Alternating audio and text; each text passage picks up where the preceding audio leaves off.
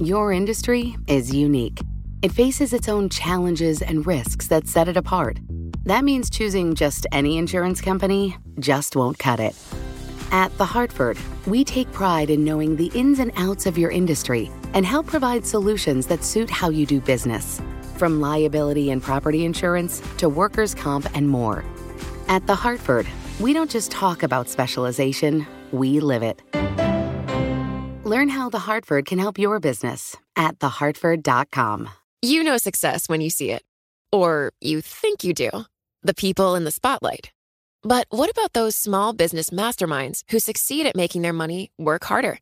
They do that by having a business bank account with QuickBooks Money, which now earns 5% annual percentage yield. Making your money work as hard as you do? That's how you business differently. Learn more about QuickBooks Money at quickbooks.com/5APY. Banking services provided by Green Dot Bank. Member FDIC. Only funds and envelopes earn APY. APY can change at any time. Federal law requires American public schools to provide what is called a free, appropriate public education to students with disabilities. Today, in a case with enormous implications for public schools, the Supreme Court heard a case about what that phrase means. Advocates for students with disabilities argue that schools should be required to provide an education equivalent to what they provide to students without disabilities. But school districts argue that they should only be required to make sure that there is some educational benefit in their programs for students with disabilities. With us today to talk about the case is Robert Garda, a law professor at Loyola University New Orleans, who's an expert on American education law. Rob, welcome to the program. We're very glad to have you here. Why don't you frame the facts and issue in the case for us? No problem. Andrew F. was an autistic student that attended public school in Colorado from pre-K through fourth grade. Beginning in about first or second grade, his autistic behaviors began to interfere with his academic learning abilities. And over the next 2 years, the academic goals that were set for Andrew remained roughly the same in what's known as his individualized education plan. The parents were unhappy that their son had not made significant progress under the individualized education plan, so withdrew him from public school and sent him to private school. They then sought tuition reimbursement from the school district, alleging that the district had violated the Individuals with Disabilities in Education Act because it had failed to provide him with a free, appropriate public education, as you noted in your introduction. The parents and the student lost at every single level, that being a hearing officer ruled against them, saying that the school had provided some educational benefit. A district court affirmed that, and then the 10th Circuit also affirmed it, holding that it was a very close case, that the school had indeed provided some educational benefit, but hinting that if the standard were different, it might reach a different conclusion. Rob, granted by the Supreme Court, and it's deciding that precise issue. Rob, explain that phrase you used a couple times, some educational benefit. How have lower courts across the country interpreted that? What have they said that actually entails? Well, the real key provision in the Individuals with Disabilities in Education Act is that states must provide students with disabilities a free, appropriate public education. In 1982, the Supreme Court, in a famous decision called the Rowley decision, determined that the free, appropriate public education required states to provide some educational benefit, but in that same decision, it also said that states must provide meaningful access to students. What's resulted in the 30 years since that decision is a split among circuit courts, with some finding, including the 10th Circuit, the subject of this lawsuit, that anything that's non-trivial or any de minimis benefit satisfies that free, appropriate public education standard. Other circuits, though, have required that there be substantial or meaningful educational benefit or significant educational progress. So the Supreme Court in this case is going to decide which of those standards, or an entirely different one, fulfills the obligations under the Act. Greg, you were in the courtroom today during the oral argument. Tell us about what happened. Well, what happened was at the beginning, Michael, you used the word equivalent, and that is indeed something that Andrew's lawyers were arguing, that they are entitled to an equal educational benefit. The discussion moved pretty quickly away from that because the justices didn't seem to think that was the right way to analyze it here, and essentially they were very skeptical of what Rob was talking about with the somewhat more than de minimis standard. That standard, they seem to think, didn't have the kind of bite that Congress intended.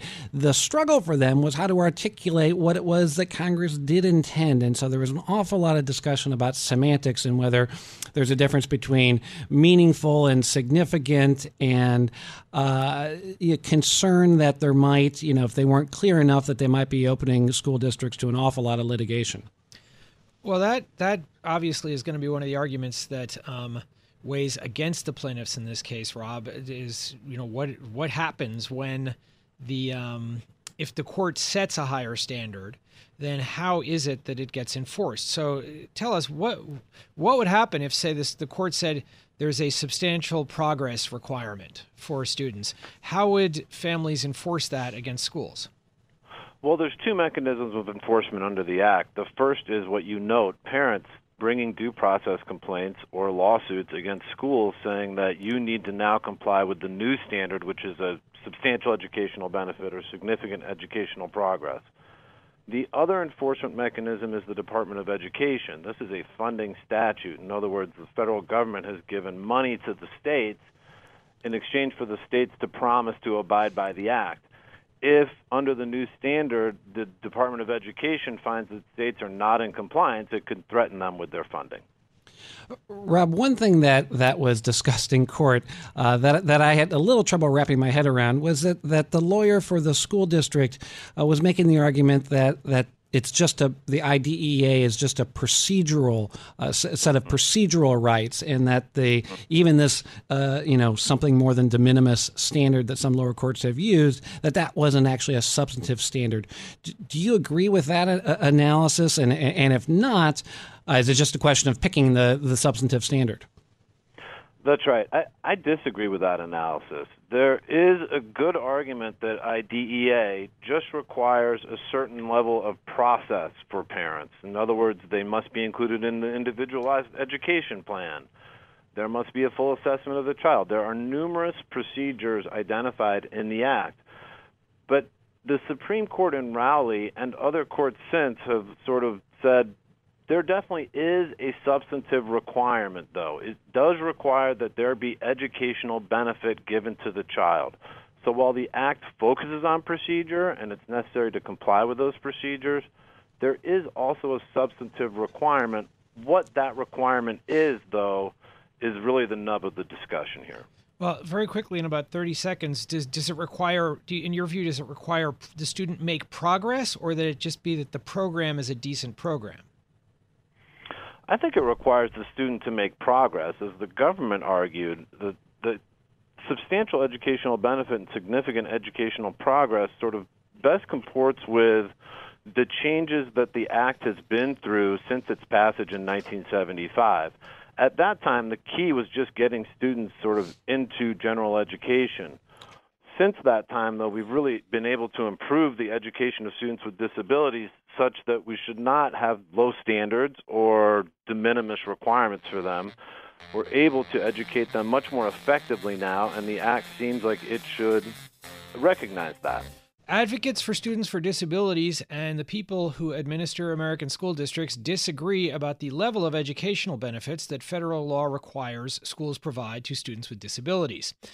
And today, the Supreme Court heard argument on a case that has split the courts throughout the country over the last couple of decades about just what is the level of educational benefit that American schools have to provide to those students. Talking to us about the case is an expert on education law, Pete Wright, Robert Garda, who is a professor at Loyola University New Orleans College of Law. Rob, you were talking earlier about the way that the federal law allows students and families to enforce the requirements of the Individuals with Disabilities in Education Act against school districts to make sure that students with disabilities get what they are legally entitled to. And one of the things you talked about was the possibility of litigation over, what program the school districts are giving to the students. If the court adopts a higher standard in this case than what the school district is arguing for, a higher substantive standard, is there going to be an explosion of litigation against school districts by parents of students with disabilities? That's uncertain. Right now, not that many parents actually sue already. And so the first step that must be taken is mediation. If you disagree with the program that's being given to your student, you initiate mediation. A vast majority of the disputes resolve at that stage, and very few go to a due process hearing or a court proceeding. I think changing the standard would certainly require schools to step up and do more for students with disabilities. I'm not sure it would increase litigation, though, because a parent willing to litigate would have litigated under the some educational benefit standard or under whatever new standard the Supreme Court may issue. It's possible, but uncertain. One justice did express concern about that today. Stephen Breyer said, quote, "I foresee taking money that ought to go to children and spending it on lawsuits and lawyers." Rob, I wanted to ask you about one other aspect of this. Justice Kennedy asked Jeff Fisher, the lawyer for the family, can school districts consider cost in figuring out what is the appropriate plan for a given student? And Jeff Fisher's answer was basically no, because Congress has made the judgment that it's cheaper to provide services for a student than have to pay money to support them the rest of their lives. Is he right about that? Yes, he is right about that. The court's been very consistent saying that school districts cannot consider cost in terms of providing a free, appropriate public education. In other words, they must do it. Now, how they choose to do it is entirely up to the school district, and of course, school districts will take into account cost in deciding what programming to provide students. But it is correct that cost is not an excuse to not provide a free, appropriate public education to a student. In terms of the statement you said earlier from the judges, those don't surprise me at all. I do think that a new standard would increase costs for school districts. I'm not sure it would increase litigation budgets, but I think it would increase special education budgets because a higher standard should equate to more services for students. Rob, in about 30 seconds, the people who are, the people representing the school district are arguing that there's a problem under the Constitution with the court having a higher burden on schools here because schools are accepting federal money and they've got to have a clear rule for what they're required to do, and it has not been clear before that they have to meet a higher standard. This is what's called the spending clause argument under the Constitution. Is there anything to that argument? Yes, in fact, I think that's one of their stronger arguments. It's pretty much the theme of their entire brief. Because this is spending legislation, it's in the nature of a contract. And the defendant's argument is if you change the standard now, you're essentially changing the rules of the game. When states agreed to accept this money from the federal government and undertake these significant obligations, the standard was the Rowley standard, the some educational benefit standard, allegedly. And by increasing that standard now, the contract has been changed, essentially, and that cannot be done unless there is clear notice in the statute, and the defendants argue there's no such clear notice. That is sort of their underlying theme of their brief, and I didn't hear oral argument today, but it would surprise me if they changed that theme at oral argument. Well, our thanks to Rob Garda of Loyola University New Orleans College of Law. Your industry is unique. It faces its own challenges and risks that set it apart. That means choosing just any insurance company just won't cut it. At The Hartford, we take pride in knowing the ins and outs of your industry and help provide solutions that suit how you do business, from liability and property insurance to workers' comp and more. At The Hartford, we don't just talk about specialization, we live it.